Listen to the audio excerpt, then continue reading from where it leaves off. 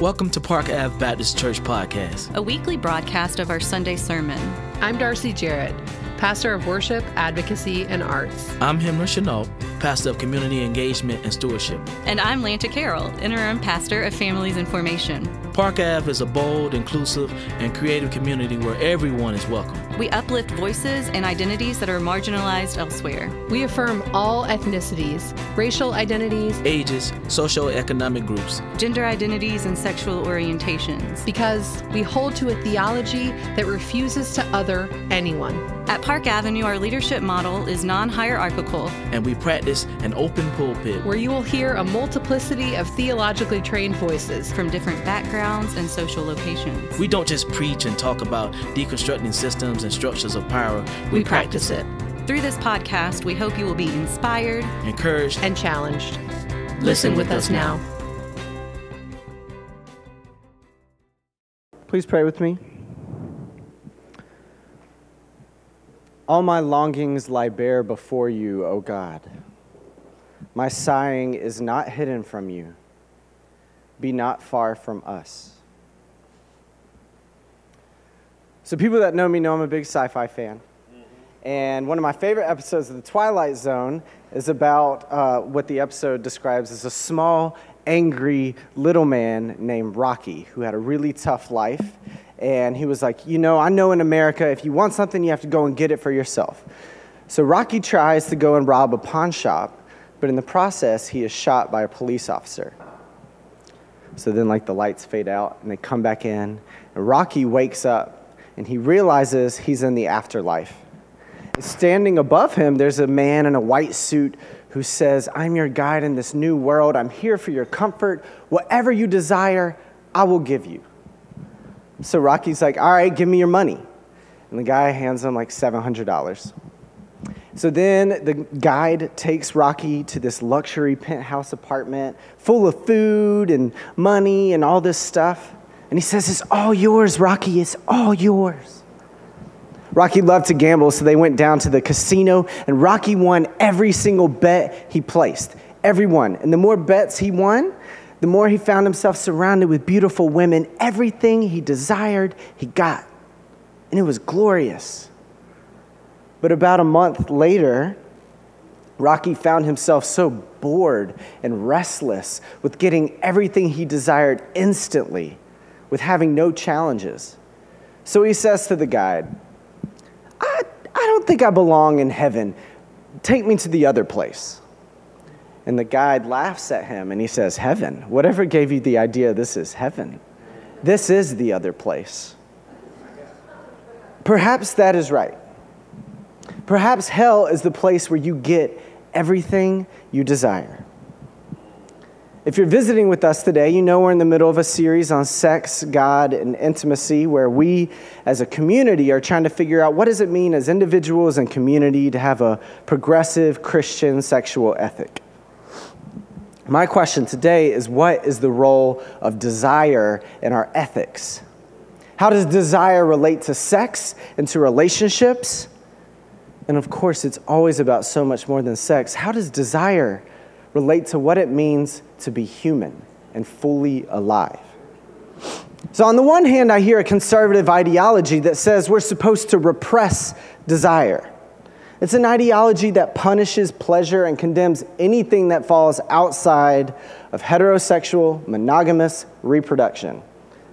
It's a conservative ideology that says your same-sex desires are sinful. Women's pleasure and female sexuality, impure, unclean. Non-binary and non-monogamous desires, invalid. This is the ideology that lifts up spirit but denigrates the body. It's a conservative ideology of repression. And we know that a conservative ideology about sex keeps queer people marginalized, and it maintains hierarchies of cis men over all women. But on the other hand, I hear a liberal ideology about sex that says anything goes. You want it, you can have it. All your desires are valid. All are meant to be satisfied. Eat, drink, and be merry. That's liberal freedom. If you can dream it, you can get it. A liberal ideology is one of consumerism. that says you can have whatever you can reach. In fact, many of the desires that we think are good and natural are actually generated by consumerism. It is white patriarchal capitalism that generates us as consumers, not as free people, as consumers. Tells us what we should want, and then dictates how we get those things and tricks us into thinking all our desires are meant to be instantly satisfied. A liberal ideology about sex is too often about egocentrism and self-indulgence. So I know some of y'all will have noticed I set up a little binary between conservative and liberal sexual ethics, but I hope you heard me name capitalism in both. Because while conservatives and liberal argue about whose side God is on, capitalism is profiting from both and actually generating both conservative Puritanism and liberal hedonism. And all of it severs our vulnerability, blocks our intimacy with our own bodies, and convinces us the ultimate priority is personal profit. So the choice between a conservative ethic repressing desire or a liberal ethic indulging desire is ultimately a false choice. The good news today is that there is another way to think about desire. And in traditional Baptist fashion, let's go to the text. Lindsay, if you'll pull up verses 3 and 4 of our psalm today. Trust in Yahweh and do good, and you will dwell in the land and enjoy security. Delight in God, and God will give you the desires of your heart. Now, I hope my earlier rants about capitalism have tuned your ears. Enjoy security. Delight in God, and God will give you the desires of your heart. It sounds like a repetition of the same egocentric, consumeristic wish fulfillments of American individualism. And it seems to treat God like the Wizard of Oz or Santa Claus or a magic genie, or even as the fulfillment of all the promises of the American dream. I'm reminded of a line by Janis Joplin who says, God does not want to give you a Mercedes. It's sad, but it's true. I'm also reminded of a Jewish parable from the Talmud. A very rich man, it's always a man in these stories, right? A rich man buys a cabin on a big boat, at the bottom of the boat. And he looks at his little cabin and he's like, you know what, I want to dig a hole. So he starts digging a hole. And he keeps digging, and sure enough, the water starts flooding in. So all the other passengers on the boat run to his door, and they're banging on his door like, stop, stop, you'll kill us all. But the man says, it's my cabin, I paid for it, I do what I want. And the ship sinks. Egocentric greed. I literally heard on NPR yesterday that the American consumer is keeping the global economy afloat. The global economy needs to maintain us not as free people, but as consumers. Holocaust victim Walter Benjamin says it like this: capitalism has developed as a parasite of Christianity. And so today we must take back some of our truths from capitalism. And one of those truths is about desire. Some of the desires we think are natural are actually generated by capitalistic consumerism and not by God. Our scripture today cannot mean that all desires are valid and God just wants to instantaneously fulfill them all. That interpretation is way too American, too consumeristic, and frankly, not biblical. So how are we to understand our scripture today? To uncover the secrets in this text, I propose we go back to the Hebrew. If you look in verse 4, that word forgive, God will give you the desires of your heart.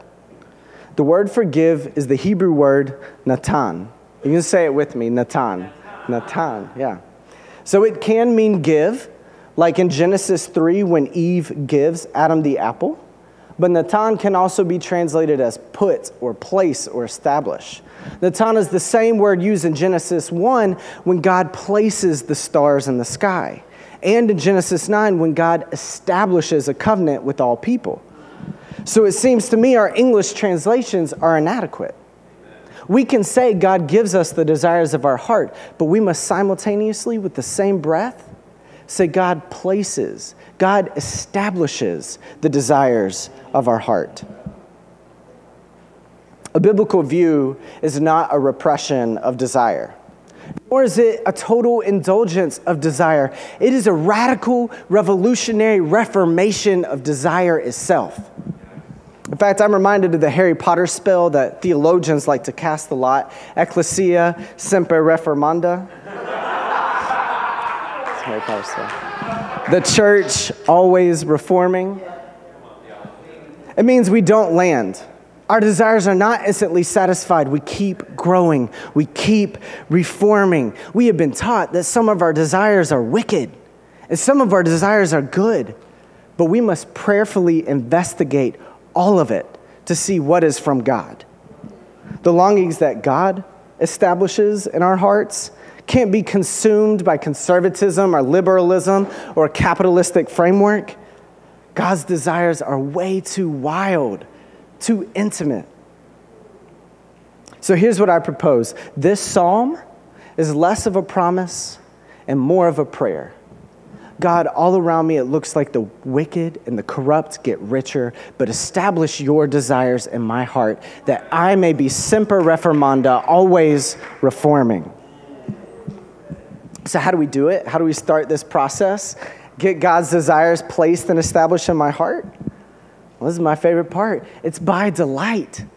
Not fear or shame, but delight in God. That's such a surprising word to me as someone who grew up Christian. I heard someone who converted later in life the other day, and they were saying, one of the benefits of converting later in life is I never knew you were supposed to feel guilty all the time. But that's not biblical. It says delight. And if you look at the Hebrew word for delight, that word is anag. You can say that with me too if you want, anag. Anag literally means to be soft or delicate with. Anag is also connected with the Arabic word for seduce, allure, entice. It's actually used to describe the advances of promiscuous sex workers. So delight or anag is also the same word that Jeremiah and Deuteronomy use to describe a woman being soft, delicate, seductive, promiscuous. And our psalmist today says, be like that with God. You want God's desires to be placed in your heart? Be soft and promiscuous with God. You want to purge yourself of white, patriarchal, capitalistic, and individualistic desires? Be soft and promiscuous with God. Embrace the practices that break you open, like worship, fasting, and prayer. So hear now a new translation of this verse, if you'll go to the next one. Be soft and promiscuous with God, and God will establish the desires of your heart. Now this shifts our desire from thinking about God as a magic genie to God as an intimate lover. And it's about time we rediscover God as lover of our souls. That pure, unadulterated, mess you up, refuse to leave you the same love. Be soft and promiscuous with God. And I hope you hear the implications for your body. Those longings of your heart, of your skin, of your hands, of your genitals and your mind, they are all holy resources for divine intimacy. What if we thought of our worship and our prayer and our fasting like that, as things to do with our body to seduce and allure the divine presence closer and nearer? Be soft and promiscuous with God. The poet Rilke writes his own psalm saying, I love you, gentlest of ways, you who ripened us as we wrestled with you, the great homesickness we could never shake off. The Sufi poet Hafez writes his own psalm, don't surrender your loneliness so quickly. Let it cut more deep. Let it make your need for God abundantly clear. That loneliness and sadness, that weird homesickness that nothing on this earth can fill, that keeps you awake in the middle of the night that you can't explain, let it purify your heart's desires. Let it point you to something beyond yourself, to the holy and divine love. Let the loneliness be an erotic resource, drawing you near to divine mystery way too big for you to grasp. Be soft and promiscuous with God. King David, the psalmist, wrote it like this in his psalm: all my longing lies bare before you. All my sighing is not hidden from you. Be not far from me, God. So let the longing draw you in. Rilke has so many psalms of desire. He's by far one of my favorite poets. He says, in deep nights, I dig for you like treasure.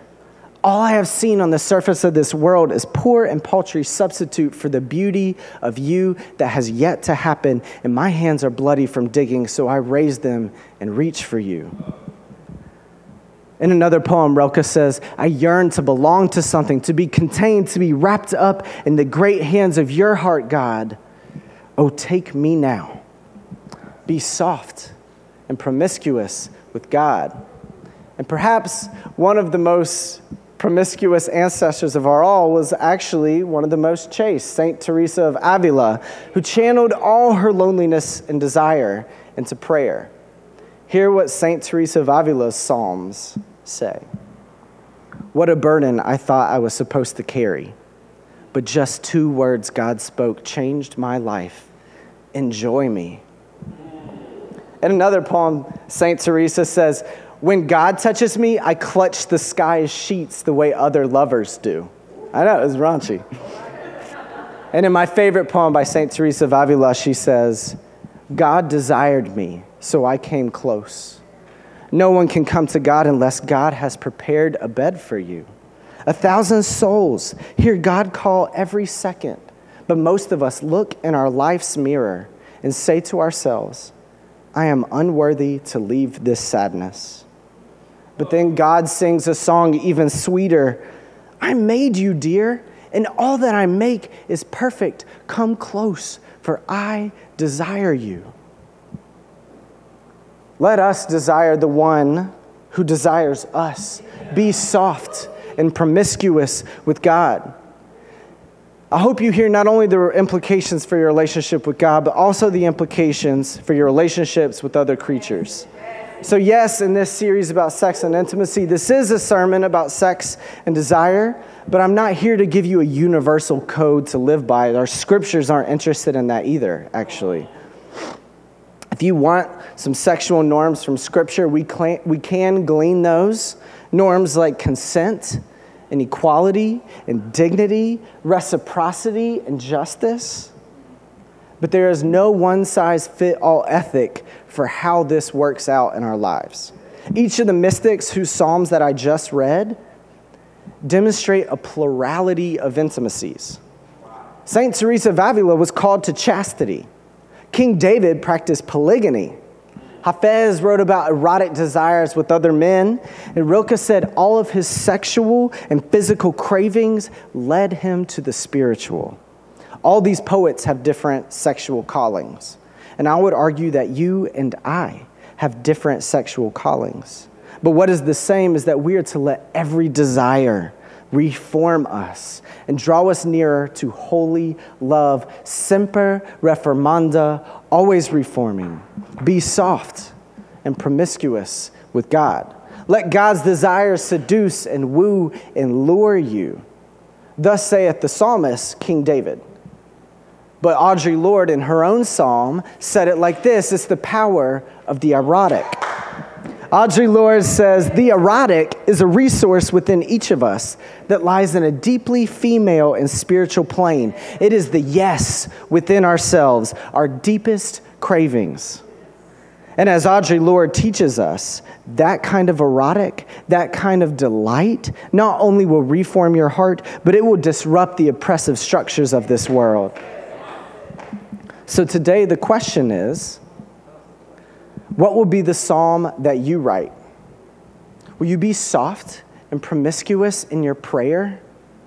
In your worship and your fasting, will you let it break you open? Holy love wants to reform the desires of your heart, establish love's desires in your heart, and through that, transform the structures of this world. So will you risk delight? Amen. Thank you for listening to the Park Avenue Baptist Church podcast. If you'd like to worship with us in person, our services are Sunday mornings at 10 a.m.-ish. We are at 486 Park Ave in Southeast Atlanta, across the street from Grant Park, at the corner of Park Ave and Sydney Street. To find out more about us or get in touch, visit our website at parkavbaptist.com. Now go into the world that is too often unjust, knowing that the God who created you loves you and empowers you to love boldly, live inclusively, and to serve creatively. Amen.